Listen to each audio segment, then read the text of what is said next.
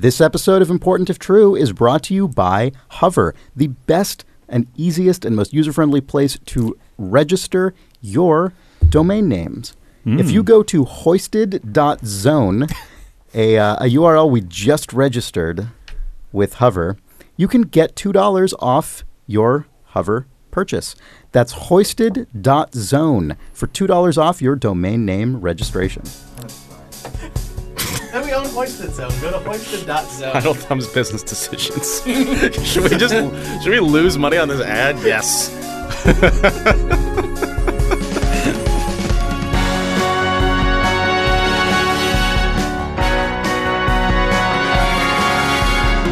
It's June 22nd, 2017. And this is Important If True. For Vital Thumbs, I'm Chris Remo. I'm Nick Brecken. Rick Rocket. I'm running out. We got like 2 more weeks, and then it's just there's always just ways. get Spatzo. Yeah. I'm waiting until we get into like you trying to adopt the cadence of famous movie quotes, or like just Welcome to important. We'll I just can't do a John Hammond and here. this Jurassic Park. Yeah, that's tough. That's Yeah, tough. it's tough to communicate without being him. Yeah, that's true. I was walking to the studio this morning to record this podcast, and I found myself walking next to like the most exquisitely dressed older gentleman, like the full. You see that occasionally. Like It's nice. He was so like well suited that it was potentially like a 4-piece suit. I couldn't actually see the amount of layers, but it was like the cravat, like the vest. Yeah. He pulled his smartphone out from his jacket, and it's like mine. It's like an iPhone 5, like the smaller one, and he's old, so he was like holding it up to his face very closely to see it, and then he pulled from his breast pocket a tiny magnifying glass, like a sort of gold rimmed, and held it up like the way that one would hold a monocle to read his phone. Shit. And I just went, and then he turned around the corner, and I have never seen him again. Wow. Yeah, so that guy exists in real life. An old man who basically like monocles his tiny iPhone that he brings out of his finely tailored jacket. Wow. So if you thought you were living life, you aren't. It was really good though, just seeing that like old rich man behavior of like the most classic like fucking Monopoly man style, but like used to like peruse his probably he's probably looking at stocks for some like real solid old companies, but maybe he was on Snapchat. We'll never know. Man, I guess I have something to aspire to. Yeah, That's very good. yeah. Chris, if you're not that guy in like 30, 5 40 years. Oh, 5 years? What? Okay, you got. What? You described him as an older gentleman. What the hell does that mean? Okay, you're right. You've got 30 years. Yeah, I'll give myself 30. I'm pleased. I'm pleased about your experience. It was good. Yeah. So I guess in the vein of tradition colliding with modernity, last week we were informed about something called the Bristol Stool Scale, which is a It's not a rating. it's a way to classify poos. Yeah. It's a poo classification scale, and so We also talk about robots a lot. and Mike, a reader named Michael, has written in with an email that sort of combines those things in a way that I don't entirely understand. He says, at the intersection of poop and robots lies the lovely Bristol Robotics Laboratory, which bills itself as, quote, the most comprehensive academic center for multidisciplinary robotics research. They also make pooping robots. So before I finish this email, something he doesn't address is like, is it a coincidence that they're also named after the same place as the poo scale? I think they're unrelated to the poo scale, other than the city of Bristol seems to just really love their poos. Like poo-related research? I don't even... Yes. How is that... Like, what are the chances? Yeah. So, all right.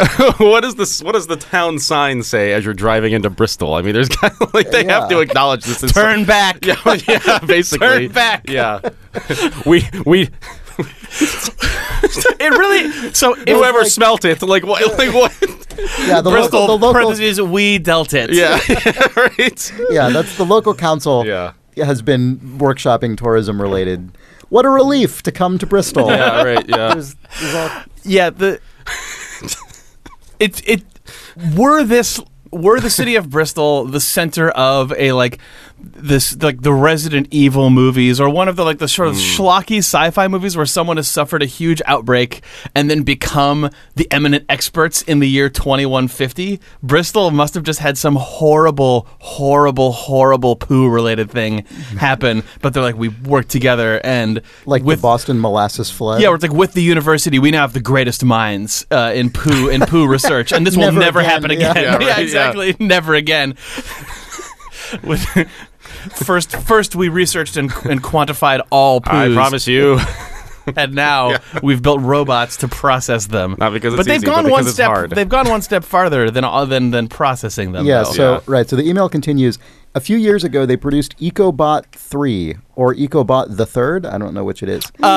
we know which one it is. Yeah. They produced EcoBot the Third, a robot that collects its own food and water from the environment and then poops into its own litter tray. The idea was to create a self-sustainable robot that can exist by metabolizing organic matter. In practice, though, it sort of looks like a nightmare Dyson vacuum that rolls back and forth on a set of rails inside a lucite box, pooping. Apparently, it's not all fecal fun and games for the lads in Bristol, as they've also developed a way to power a cell phone with urine. That was the most spot-on local news little capper there. Thanks for the podcast, Michael. Yeah, the EcoBot stuff, it's actually very, very cool in that, like, their poop is heavily involved, but their research is generally in... What has this podcast become? I can't even believe it. Anyway, I'm sorry, continue. Well... There are a lot of things you could say. I'll get there. Okay. But yeah, the whole intention with these guys is to sort of make increasingly efficient use of biofuel and waste, of like the EcoBot, the original EcoBot Senior. EcoBot the First. EcoBot, right. now known as EcoBot the First. Right, right. Was just powered. It was powered by E. coli that was eating sugar, and now they've sort of been stepping up the things that EcoBot can eat and do.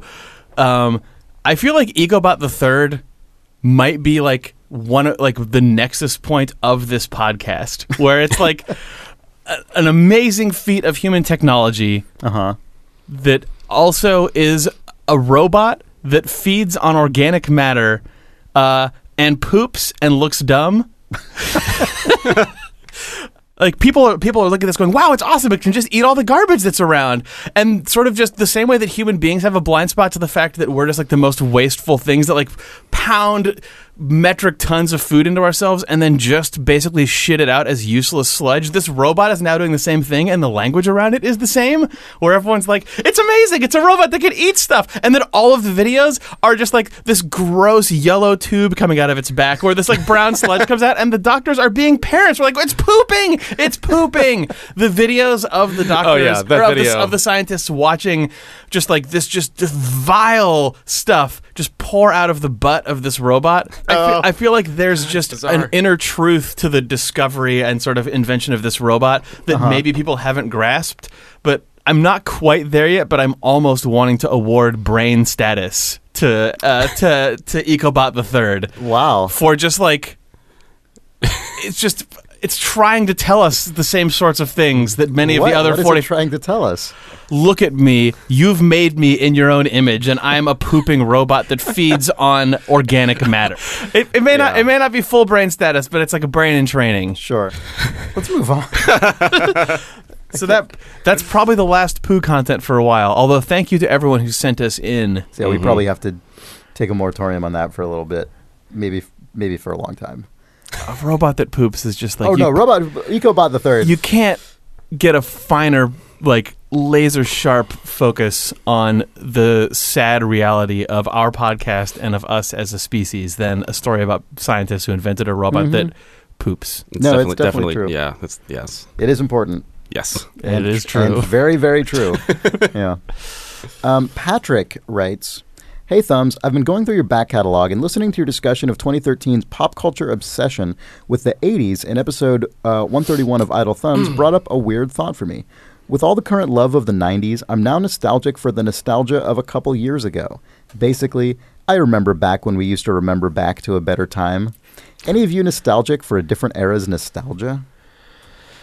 Yeah, it's a good question. I feel the same way. I feel like I haven't felt nostalgic in a little bit, but I can definitely remember feeling that way. Like, I love nostalgia. I know it's sort of like strange to like admit that, because I feel like people are sort of... It's not cool to like nostalgia. It's not cool to like nostalgia anymore, but maybe I'm nostalgic for a time where it was cool to feel nostalgic. Oh no! But I feel like there's a real answer to this question, and I think the core of it has to be, what is the time where the power of the nostalgia would be like the most palpable and just like delicious.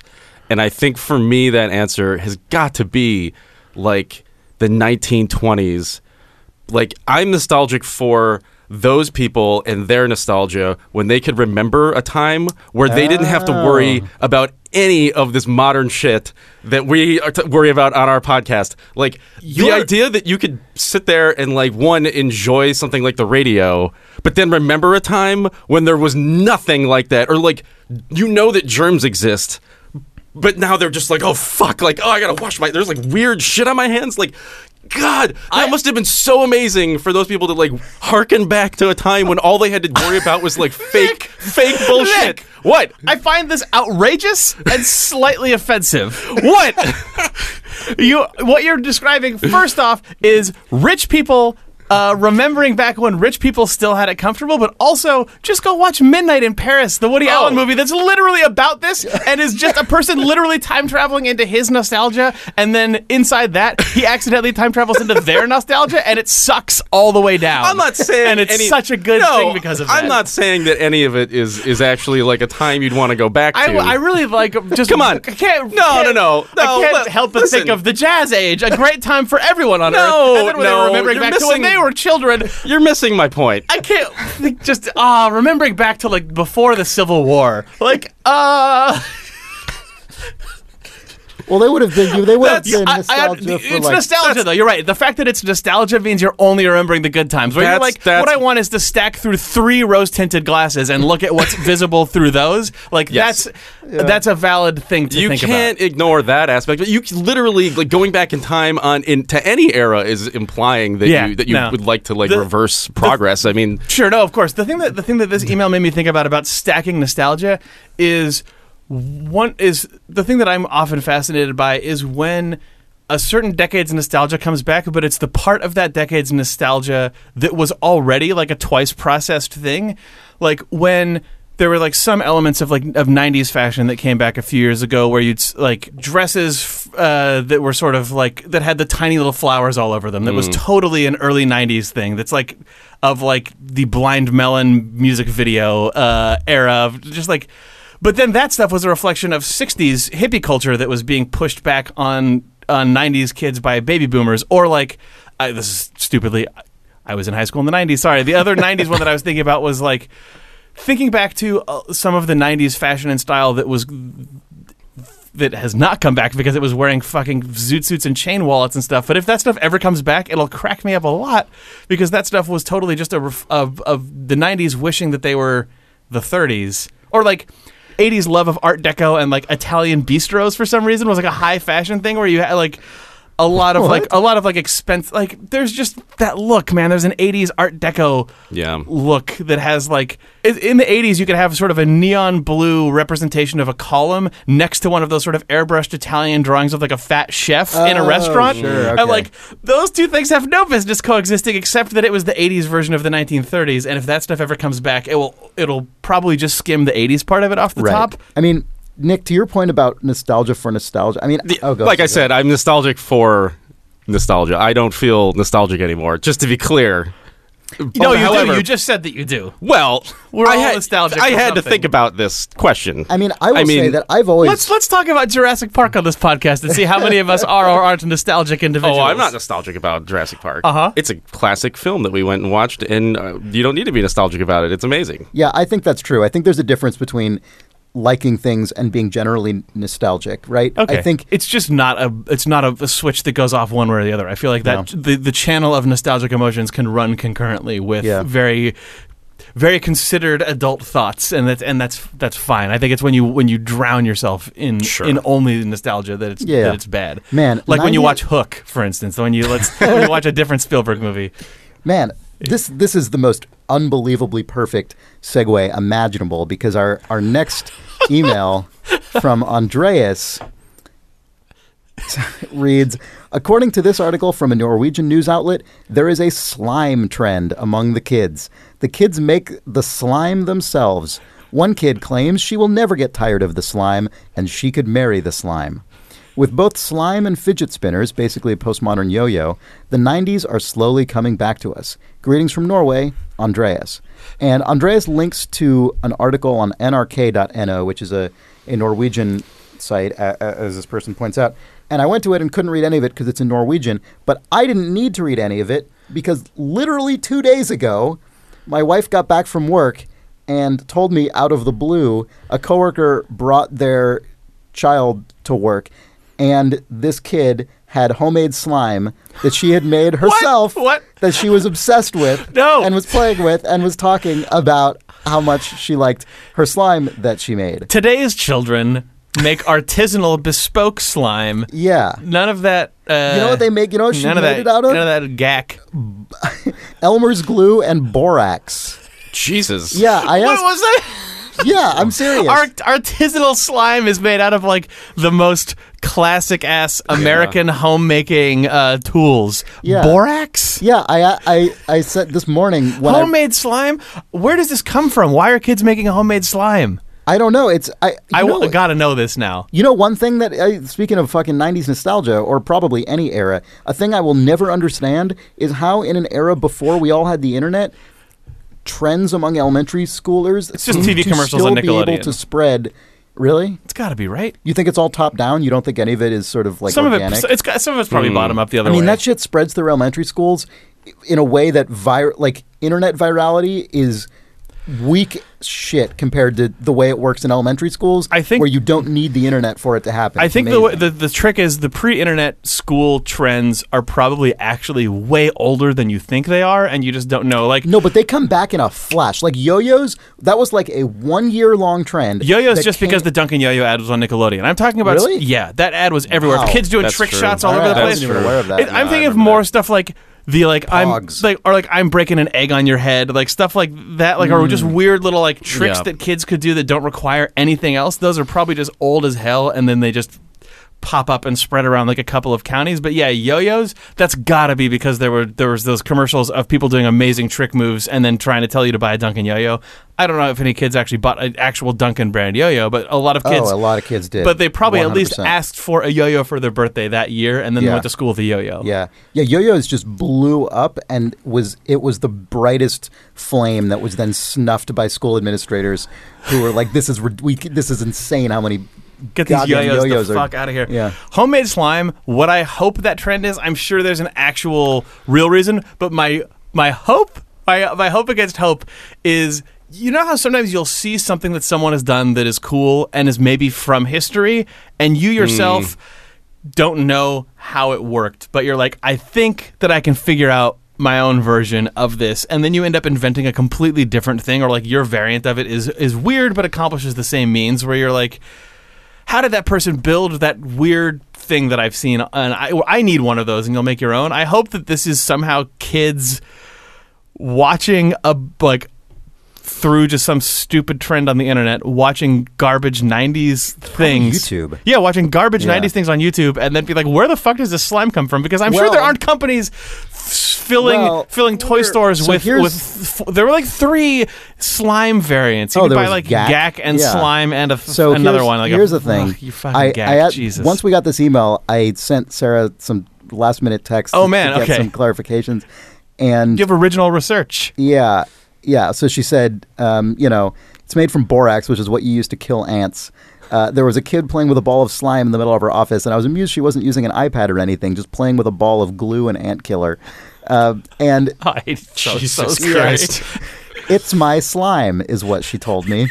The kid, she questioned the kid. The kid had never heard of Gak. Of course not. No. Oh, I okay. think Well, this you were positing that they were watching videos. Well, what I'm wondering is if the trend of homemade slime amongst kids came from someone doing Oh, this sure. because they wanted to know because of the specific thing. If this is a thing, I guarantee there are dozens and dozens of YouTube videos being like, "Hey, want to know how to make your own slime? The thing that's like sweeping everywhere right now." I mean, There is a spraying and YouTube cuts. channel called Will It Slime. So there you go. Yeah, how many videos, how many views is that? Shit Probably at? I'm sure a it's billion. Yeah. Elmer's Glue has 10 different recipes for slime on their website. Oh yeah, this shit is blowing up the Elmer's Glue Corporation. If when I was searching for details about this, I looked around and there's a Snopes page about whether the Elmer's Glue Company is going through shortages right now. And they're God, not. Elmer's Glue is like, our day has come. Finally, we're Yeah. a long-standing brand that has become beloved for some stupid trash. Yeah, They love it. If you go to, there's people like at replying the Elmer's Glue Twitter account, being like, "My kid needs to make the slime. My Toys R Us is sold out." And then the Elmer's social person's like, "I'm trying to find Elmer's Glue in your area. Like I'm trying." It's crazy. It's all happening. Oh, Slime is all happening right now. oh, I hate that it's borax. I love it also, though. Like, Yeah. it's just... Elmer's Glue and borax is a thing that would be like, oh, is your child bored at home? Like, this is just like, you could cut that slime ingredient out of, like, a highlights magazine. Right. And then Yeah, it would, yeah, but it's like, yeah. also pour some mercury into the slime and it'll goop around. And then, like, later, like, do not do this. Kids, do not. Store it in your lead box for safety. Right, exactly. Then eat it to glow. Your poops will glow. CRISPR. Yeah, this slime trend seems like it could be this, where the kids like look back. Yeah, this could easily be the lead paint or the mercury of now, Yeah. of our post-millennial children and their slime craze. Yeah. I had 3 friends who died in the great slime craze of summer 2017. I mean, I got chicken pox from slime. So What? Wait, what? Oh, No, yeah. No, you didn't. Yes, I did. No, you Wait, didn't. is this because What do you mean? No, I didn't. No, you fucking didn't. This episode is me just saying something. What the? No, you what? You didn't get chicken pox Yes, from I did. slime. Yes, okay. I Okay, did. so was it How like did you- so it The was way I used know- slime? The way I know, A kid with chickenpox touched your slime. a kid with chickenpox touched my slime. Allison on the block came over. We played with slime, but I never touched her. We only touched the slime, and not at the same time. And I had chickenpox only in the spots where I touched the slime. Where were those? I'm not gonna say. Yeah, kids are going crazy I with didn't these. realize chickenpox was a localized thing. I thought it just you just got it. Yeah. Doesn't it go in your blood? I don't know how anything works in the world. No, I you don't- can get it on just like. Well, Chris, as a kid, swallowed the slime, which is why his chickenpox were everywhere. Oh, gross. Ugh. I like the way it feels. He said. Got chickenpox. Is that still a thing that happens? Do kids still get chickenpox? Have we figured that out yet? Oh, they for sure get chickenpox. Yeah. I don't think that's gone. Man, it just occurred to me that is one of the most intense sort of switch flips from being a child to being an adult without children in terms of shit I absolutely never think about anymore. I'm pretty sure at this point there is a chickenpox vaccine. That doesn't mean kids still don't get chickenpox because kids don't get fucking vaccines. Da-da-da-da. I'm nostalgic for back before there was a chickenpox vaccine. Why? Remember, I mean, kids these days can't get chickenpox, which is a thing that you just kind of can stay home from school for a little while. It's just, I mean, things were just simpler back then. I mean, Back when you did get chickenpox and you did get vaccinated. On the note of kids being exposed to things, I mean, Sarah did point out also that this is sort of an interesting trend to occur in in contrast to the last several decades, just nonstop ratcheting up of sort of overparenting, hyper protectionist kind of helicopter oversight of children. Mm-hmm. Anyway, now the hot trend is to just like mix together borax and Elmer's glue and play with it. Seems good. So, I mean, that seems, I don't know, it seems fine. I assume that kids aren't going to die from it, at least not very many of them, right? I don't know. I mean, it seems better. I'm nostalgic for back when infant mortality was way higher, when kids were able to just die all the fucking time, I mean, I feel like... Get a fucking spine, kids. Go eat some dirt. We need a good war, Chris. We need a war. No, I feel like the Elmer's Corporation wouldn't be pushing slime this hard if they could be tied to child deaths in a lawsuit or something, right? It's probably I don't fine. think the Elmer's is going to kill. I think kids have been eating Elmer's glue for a long ass time. Yeah, but the borax. I don't think the kids eat borax. If you start, I mean, I don't think Elmer's glue has anything to do with kids eating borax. They wouldn't know anything about that. They don't advocate slime recipes involving ant poison. No. Oh, you can get burned. Oh, no, this girl got burned handling the homemade slime. Oh, no. And the doctor says it's because of the borax. Oh, shit. Oh, no. Oh, this is terrible. She had second-degree burns. Oh, my God. Really? Yeah. Oh. No. It's fine. Oof. It felt like really hot and tingly. Also, I like the slime, she said. Seriously? No, not the second part. The first part was true. My mom was a science teacher, Yeah. among other things. My mom was a science teacher, a German teacher, and a home economics teacher, so I had a bunch of good things in my house. Yeah. Does your And- mom speak German? If she tried, she could probably pick it back up, but she's not used that in, But she in had. decades. I mean, She at one okay. point, yes. That's cool. I never knew that. But we had in the garage like a bunch of sort of just big plastic trays from Chem Labs and a bunch of just pipettes and whatever else. And I used to make stuff out there.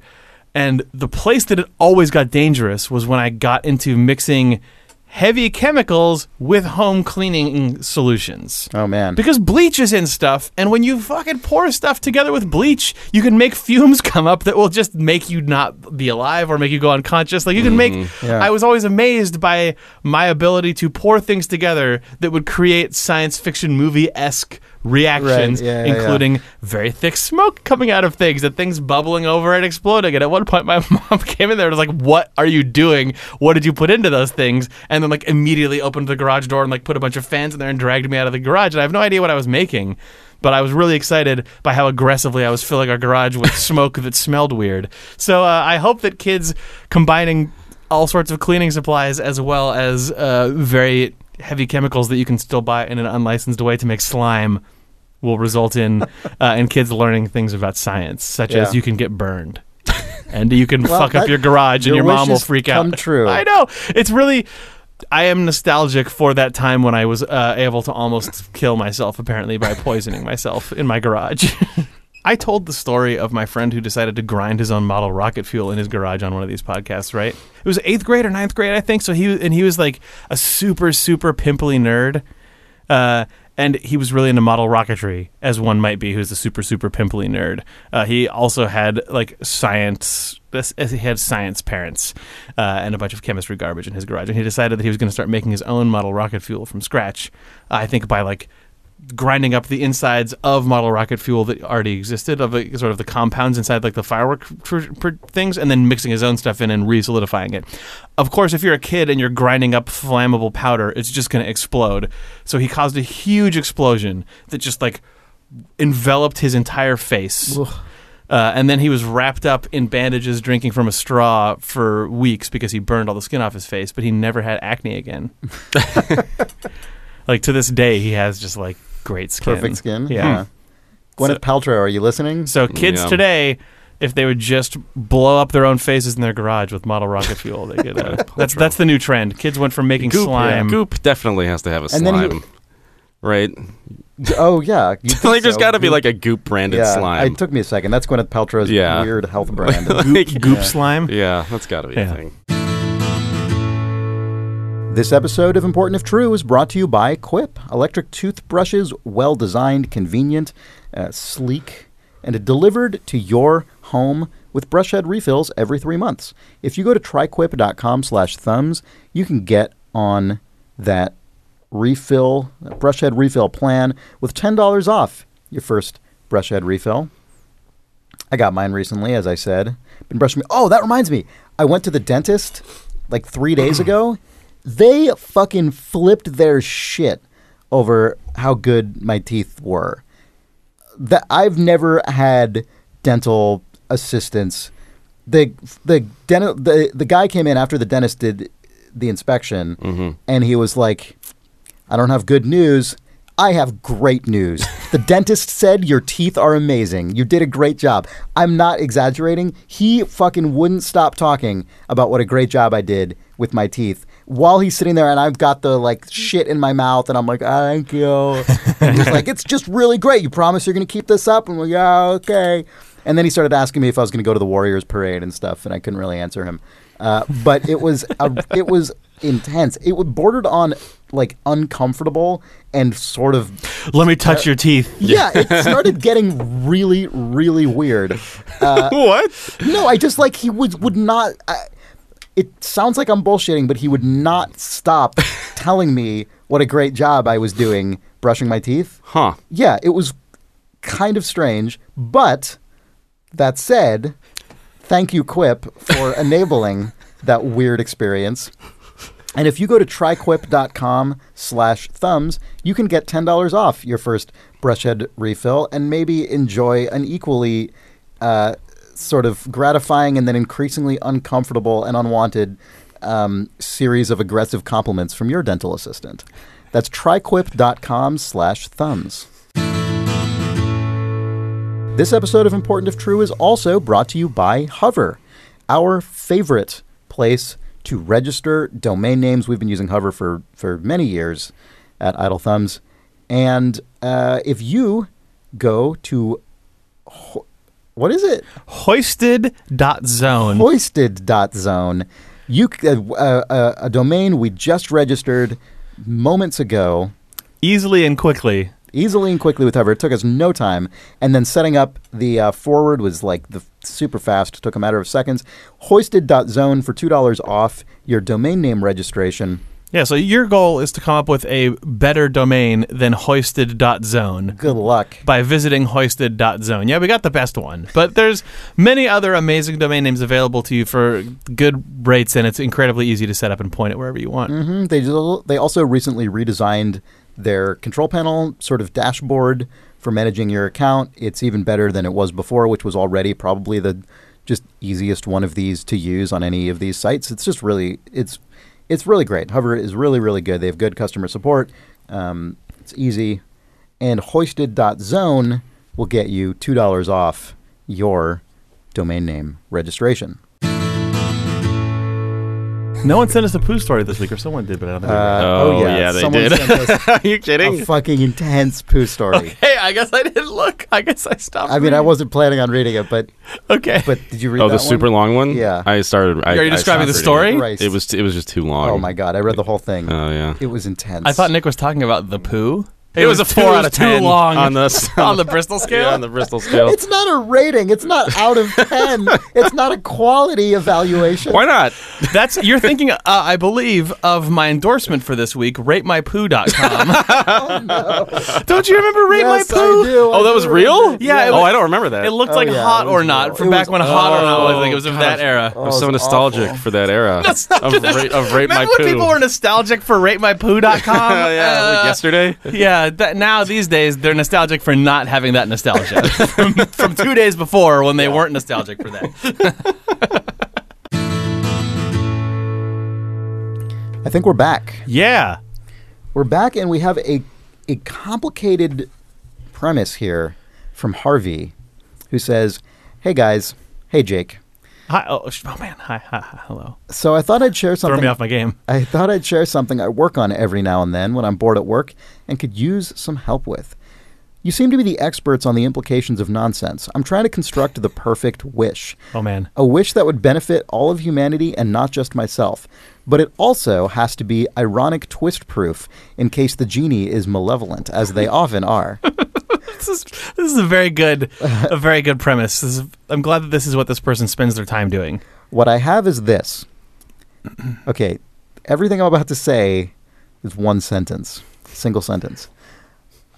I wish every human being, the definition of which will still include everyone affected by this wish, alive today and born from this point in time forward, will have the innate ability that they will naturally and always know how to use to create from nothing, at no expense to the body or environment, any foodstuffs or beverage up to an amount of 10 pounds at one time that they want, onto a surface within 10 feet of them, which will disappear if not eaten in 20 minutes, and said foodstuffs or beverage will not harm the creator or anyone else who eats or drinks it, and will contain the right amount of calories and nutrients the person who eats or drinks it needs at that moment it is consumed, if any, to maintain optimal performance of the human body and all of its systems, unless optimal performance of a system would harm the creator, in which case the food will supply only as much as the body needs to remain as healthy as possible, and said foodstuffs and beverage will taste the desired way the creator meant it to taste.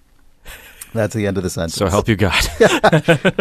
The weakest wording for me right now is the on a surface bit, but I was trying to make it so you couldn't summon food inside of someone's throat. I knew this would devastate the economy at first, but I think we could recover and it would save countless lives, as no one would ever go hungry again and a lot of disease that comes from poor diet would be eradicated. Restaurants might still exist as a niche thing for purists who still want real food, but I think the wish combined with the automation of industry increasing more and more could help lead to a much better society where work is only done by those who want a challenge. Poke your holes, tell me why it might be bad. I need to know what to say when I find that gin someday. Okay, one, that is amazing.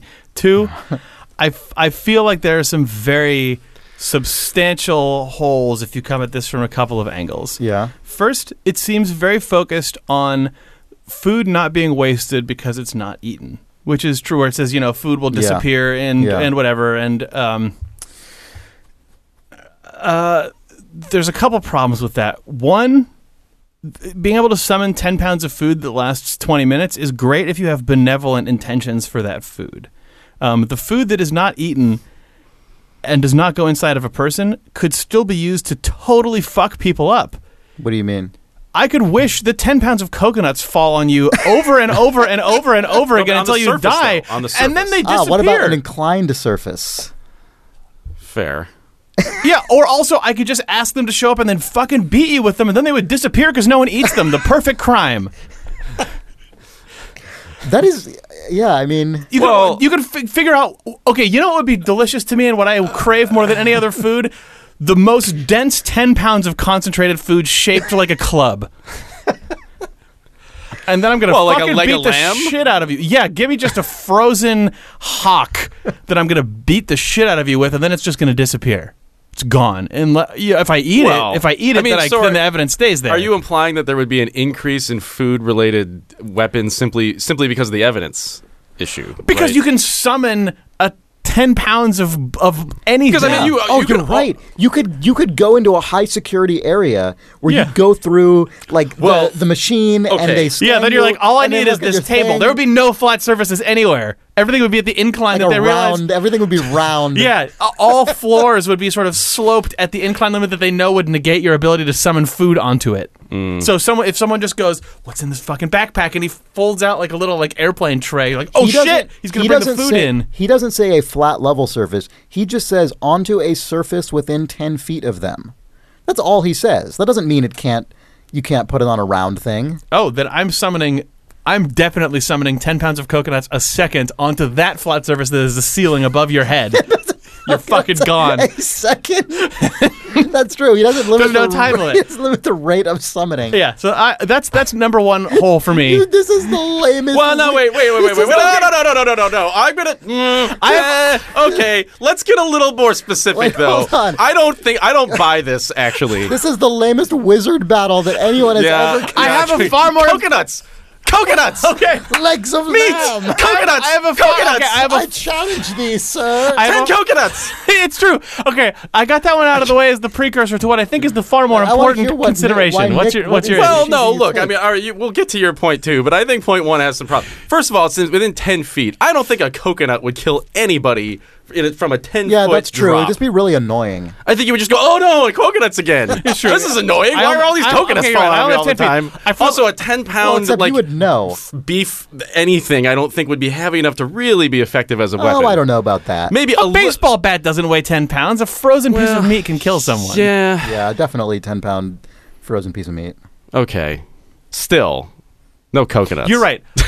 I feel like that specific example is not great, but I think that it reveals that there is a hole in the fact that the food if you were at a height already, if you were at height already and you were aiming at somebody like 20 stories down. I guess That would be- I just mean that the food, even though it's just a very eating-centered thing, but this is the more important one, and this is why the pooping robots are important to me.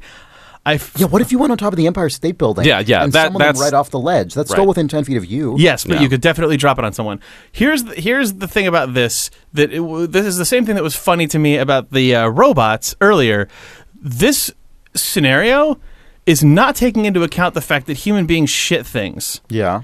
And this is saying, what I want is for human beings, whenever they want, to summon 10 pounds of food of their own desire from nothing. It specifically talks about the fact that it takes no energy on Earth to create and just instantiates new food in the world. Yeah. You eat it, it only goes away if it's food that has not been eaten for 20 minutes.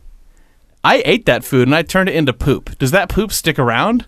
I think so. Yes. Yeah, definitely. So this wish Yeah. is the end of civilization. Why? Because this wish is bringing new material onto Earth that was not there. It's adding mass to planet Earth, However, and we're shitting it out. Yeah, but I think it actually is the beginning. It's the dawn of a new civilization, Jake, because you could use that food not for eating purposes, Yeah, right? you said food, but you meant poop. No. I'm talking about the food now. I'm saying you don't have to eat it. You can use it for whatever you want. No, it goes away in 20 minutes if you don't eat it. in 20 minutes. However, if You're it's saying not, you could convert it into energy in yes, that time. Yes. I don't know if that's true. If it's Why not? never been eaten, I think that whatever Well, is. but you I just think have that- I think that- processes. Scientists would figure out how to convert to energy within 20 I mean, minutes. the poop economy would become a thing, right? I mean, if the poop sticks around, you can at least convert that into energy. You would employ people to sit there on toilets. Yes. just Whatever in food rows is and least rows and rows, digestible, and they eat just that, summon and then- food to Yes. themselves. That's true. And this. I think that it's. But I think Nick's energy thing still holds, right? I- Once you've converted the food to like some other form of energy, I think there's that no way what- that energy like somehow can just like disappear. That doesn't make Okay, any well, we're sense. summoning the food by way of magic created by a genie. I think that it's safe to say that the rule as it stands right now says if that matter created is not eaten within 20 minutes, it goes away, that whatever you transform that food into will also disappear from the earth. Okay. If it did not pass through a human digestion system. So we have to get really, really good at harnessing the power Well, I of think poop. you would have That's why thousands we've of got people these standing poop around. robots. At, Oh fuck! That's why we have the poop. That's what I'm robots. saying. okay. We're creating all this poop Yeah. because we can create infinite food that does not Wait, use up but those energy on robots Earth. don't eat poop. Why not? They eat organic mass and create their own version of poop. Oh, I guess that's true. I think Yeah. they've got cell phones that are powered by pee. Those robots have got to just eat poop. They could. And I mean, you- you could also just have some kind of power plant where you employ thousands of people to just create food within the power plant, right? I mean, like, there's Why? to create energy that would then be instantly used before the 10 minutes is up. I think You think that's cheating? I don't think it is. I think- By the definition of the wish, I don't think so. I think that wish says that the stuff goes away if you don't eat it after 20 Yeah, the in food 20 does, minutes. but the food's gone. It doesn't. What difference does it make now? The food's gone. I think that the way that I'm thinking about it is when you bring that. I'm sorry that I'm getting so into this, but I really firmly believe that we should think about the fact that the crucial part of this, I think, is that you are creating matter where there was none, and I feel like those atoms that you bring into the earth, if those don't serve their original purpose of being eaten, they disappear again from existence. I think you can't short circuit it by saying you would just get free energy when stuff was created for the purpose of being eaten. I don't know. That seems like you're just at that point. How would that be true? What are you saying would happen? Let's say you fed of your fucking banana into your power plant, right? And it turns it somehow into energy that is stored, that it goes into the electrical grid. What are you proposing happens 20 minutes later? I think that it just goes boo, like you just lose a little bit. That I totally don't buy that. I think that's crazy. All right. Well, yeah. Then I guess How far can you take that? What if in that time you use it to power a light switch within the 20 minutes? Like, then what? I think that what you're describing, Chris, is people abusing magic and then getting cursed and not being able to quite understand why bad things keep happening to them. Yeah, and it's I because mean- we took this bountiful gift that we were given by this benevolent djinn and then I mean- immediately abused it. At Well, least yeah. abused it in a way that will result in our own demise by our own ability to track it, which is give robots the taste for things from the human body. I feel like, Those feces. yeah. Yeah. I mean, And then the human, that's like we're giving ourselves classic hubris of just like invent robots that love Invent an feces. entire feces industrial complex. Right, and then they strap us into the poo things instead of us agreeing to strap ourselves into them to create electricity. Right. No. At least give it to the robots first to do it to us. Yeah. And not just abuse the powers of a genie. Yeah. Come on. Sure. Like, then we just won't even know, and we'll I think if I mean, I think one thing that is interesting about this is that if you actually read this entire thing to a genie, that genie is gonna make it his fucking goal in life to be like, this is how much you get. Fucking buckle in. Oh yeah, jackass. Oh, yeah, you're fucked. This is gonna get real. Like this is, you think you're gonna outwit me, the genie? Fuck you. Yeah. Fuck you. Yeah. Like this is a challenge. This is a direct challenge. Yeah. I know. To the I like. genie. The genie is just a high-powered lawyer in this case, Yeah, right? Like the genie is just. If the genie is gonna fuck you up, if it's a trickster genie, they're gonna fuck you up no matter what. And Right, exactly. The benign version of the fuck up is you just say enough food for everyone, and there's like, oh, there's too much food. Like, oh no, this is like creative fucking hoisting is going to occur at the hands of Yeah, this I know. genie. That's not just like, oh, I guess there's too much food. It's like There's fast forward no way- 100-year hellscape of poo factories, There- all yeah. humans enslaved okay. by poo robots. there's no way that a genie does not put on like some half moon glasses and then read this Yeah. for like 20 minutes before agreeing to grant your wish. Yeah. And like, yeah. And then has his lawyer read it. Right, yeah, the genie's like, hold yeah, on. wait a minute. I need a week. Get back to me. I've highlighted I'll some give you a passages red here that I line feel of like this. are, yeah. No, but I think, I mean, is there a way to just close it? Like, is there a way to actually make it airtight? Like, I feel like if you wanted to just make it about the eating and avoid catastrophe, wouldn't you just simply say that if the food is used for anything other than eating, that it just disappears? Or, you know what I mean? Like, isn't there a way to just kind of make it work? I feel like there is. How do you? At what point does it disappear? Like, how does it divine intent? Like, Yeah. once you start, Well, is could it like tie it- you could tie it to the person moment that created it, right? The Lego lamb smashes into your skull, it disappears. Like, If what it touches anything other than the person who created its mouth, oh my god! Then you What couldn't about use a people- fork? What about people who need to be? Yeah, when does that happen? What about people who need to be fed intravenously for like yeah. reasons? But yeah, then you couldn't touch it with a fork. It's like, I like the. Sorry. Let's also step back a little bit and point out that this is an amazing luxury that it provides to all of mankind. So, what about people that need to be fed intravenously? Hopefully, so you've inadvertently now poked a hole in this entire plan, which is that if we are all being fed by a magical thing that will give us 10 pounds of food whenever we want, we're not going to fucking take care of anyone else in the world. It's like, what about the person who wants to eat intravenously? Maybe they should fucking be able to talk and wish for their food like the rest of us. I'm not fucking making it. I've got all the food I need. Like, that's it. You want some coconuts? Shut up.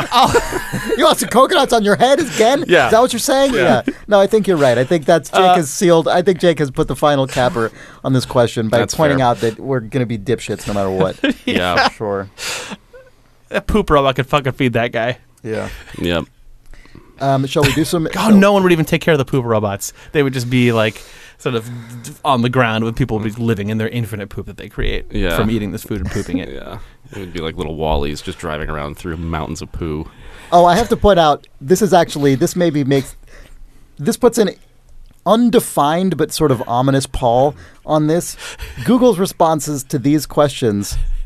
Love it. I like it. I love this.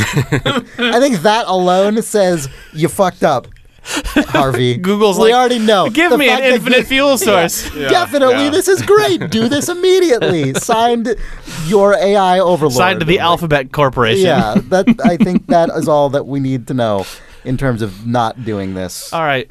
That's probably it for this week. You guys want to endorse some things? Let's endorse. I'll kick off endorsements. I am going to endorse a board game Ooh. that we've talked about before on our other podcast, Idle Thumbs, but I was thinking about it the other day, and I just ordered it on Amazon because I don't have my own copy, and that is Sherlock Holmes Consulting Detective. Oh, nice. Yeah. Sherlock Holmes Consulting Detective is it's an unusual board game, I would say. We've all played it, right? I have not. Oh, Nick, you haven't. Jake, you definitely have Oh, yeah. because you own I own it. Sherlock Holmes Consulting Detective is a game that can be played conceivably alone, right? Yeah. With any number of players, and it's set up in it's better in sort of like 3 to 5 people. Probably that is definitely the sweet spot. Yeah, if I had to throw out a number, I'd say 4 is ideal, probably. The way it works is there are a fixed number of cases. I mean, you can essentially only play the game X number of times, however many number of times there are cases in the game, because once you know the actual solution to each case, that's it. The object of the game is basically to solve Sherlock Holmes style crime mysteries. You're playing ostensibly as Sherlock Holmes, sort of Baker Street irregulars, little street urchins, and you're trying to solve it as efficiently as you can relative to how long it takes Sherlock Holmes to solve it, which is always like impossibly quickly and easily.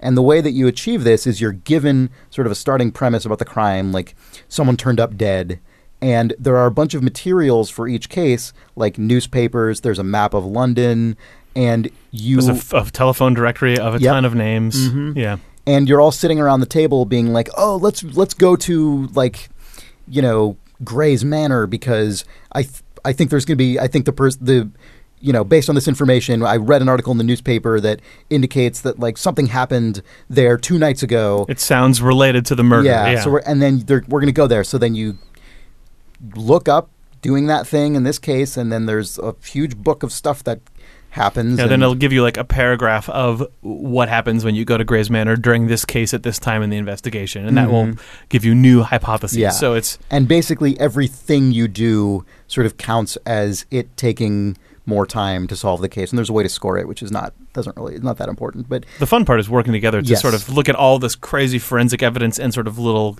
clues and interviews that you do and try to actually solve the case. Mm-hmm. It's really good. It's a really unusual mix of kind of rules-based and more sort of subjective storytelling game. Yep. It splits the difference really well, and it's just a really fun collaborative group activity. You all sort of succeed or fail together. It's not really a competitive game. Just a very fun, unique concept. A sort of side thing that's fun about it is each case accumulates all of the collective evidence from the previous case as part of it.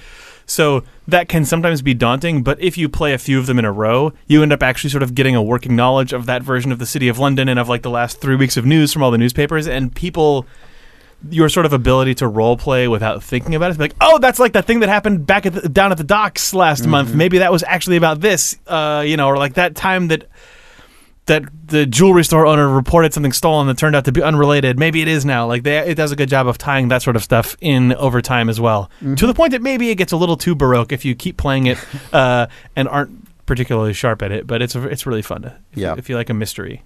I think this game came out maybe something like 30 years ago. I think it's a French game originally, and it was reprinted within the last few years. Yep. And is just it was really available now. It was in short supply for a while and in very high demand, but it seems like it first came out in 1991. I guess. You can get it now. And I think there's an iPad version as well. Oh, crazy. Yeah. Cool. So that's it. Sherlock Holmes Consulting Detective. Nick, what do you got? I'm going to endorse the failed TV pilot Look Well. Oh, good call. In honor of Adam West sadly passing, I guess last week it would be at this point. Look Well was, I think, a 91 or 1992 pilot that Conan O'Brien and Robert Smigel created as a vehicle for like a resurgence for Adam West, who played Batman in the 1966 Batman, which series Chris and movie. Endorsed a couple weeks ago, probably the first episode actually. But anyway, the show is about like an action, like a former action star who at some point was I guess like deputized or something. Like he's an official lawman technically, but now he's sort of in the waning period of his life, and just decides to actually solve crimes and just be a guy that is that, which is a great premise for Adam West. And it was I don't know. I feel like today that show probably would get picked up and probably would have a home somewhere. And I'm sad that it didn't. But it is what's it called again? Look Well. Okay. Yeah, it's a really interesting artifact. It's very good. Nice. Yeah. On that note, really quickly, actually, there's a movie that was released this year along very similar lines called Mindhorn. I don't know if you've heard of this. It's a British film. Sounds familiar. Oh, it's available to stream now, I think. It is, yeah. We watched it a few weeks ago. When we were in London recently, there were posters for it everywhere. It was actually released in theaters there and did not come out in theaters in the United States, but it is available for streaming on Netflix. It has a very similar premise about a sort of former 70s cop show actor who ends up in a real, situation, and it's that kind of thing. It's Julian Barrett and Steve Coogan are, if you're familiar with a certain era of British television comedy, there's people from that all over it. Anyway, it's called Mindhorn, and it's fun if you like that kind of thing. Good shadow endorsement. Yeah. Jake? I would like to endorse a Spotify playlist. Our friend Chelsea, she's been a producer on TV shows or production assistant. She sort of just does like production and logistics in on Mythbusters. Yeah, in the entertainment industry, and some facet of her current job involves looking through decades of correspondence between the inventor of television and his wife. That's Philo Farnsworth, whose name people probably know actually because of Professor Farnsworth from Futurama, who's named after Philo Farnsworth. Is he meant to be a descendant? I don't think so. I think that they named him after like a lecturer they liked from school and Farnsworth. But that's just when I heard that name for the first time, it's what I thought of. But he was the inventor of the electric television. Nice. She found amongst his things a playlist written down just on lined paper that he and his wife made called Our Old Favorites / Popular Tunes. And it's like a few dozen songs. And Chelsea went and put it on Spotify, and it's really adorable. It's a handwritten pencil list. It's just a great, good playlist. It has good flow. Like it's a fun listen of just sort of old pop music. Yeah, mid-century and earlier pop music. Because he was he died in 1970, and I think was born right around the turn of the century. But it's good stuff. So if you want to listen to a bunch of songs that the inventor of television and his wife really liked. In their golden years or whatever, check it out. You can get thanks to some good domain name garbage, you can find it at hoisted.zone/playlist. Also, it's linked in the show notes. There's a Spotify version and an Apple Music version. So if you don't want to go to the Spotify one, look in the show notes, and there's an Apple Music version there. As a reminder, all of the links we discuss, the topics we discuss, endorsements, those are all listed in the show notes. If you watch this show on YouTube, you should go to importantiftrue.com to find the full show notes. And if you subscribe as a podcast, whatever your podcast reader is, should have the show notes on every episode, as we always have those there. I guess on that's it for this week of Important If True. Thank you for listening. If you like this show, please tell a friend. It is really, as I've said before, it is pretty much the main way, one of the only ways, and definitely the main way, we spread the word about this show at all. And if you like it and you think it's enjoyable or funny or in any way tolerable, let someone know. Whether it's on your social media, in person, whatever. It means a lot to us when people do that. Very, very, very gratifying. And you can send us email if you have questions, need any advice, need anything explained, whatever. If you want us to really comb over your elaborate wish. Puzzle through something that before a genie and their lawyer get to it. You can send that correspondence to questions@importantiftrue.com. All of our other internet-related stuff can be found at importantiftrue.com. And we will be back next week. For Idle Thumbs, I'm Chris Remo. I'm Nick Brecken. And I'm Jake Rodkin. Stay spicy. So that you can poop things out that a robot can feed on, which is what they fucking want. We have a late-breaking email from Kitty, who writes, Dear Thumbs, Alex's poo story is suspiciously close to the events of an episode of Californication where Marcy leaves a used tampon in the toilet, preventing the sale of their house. Stay hoisted, Kitty. No! Ba-da-ba-ba-ba.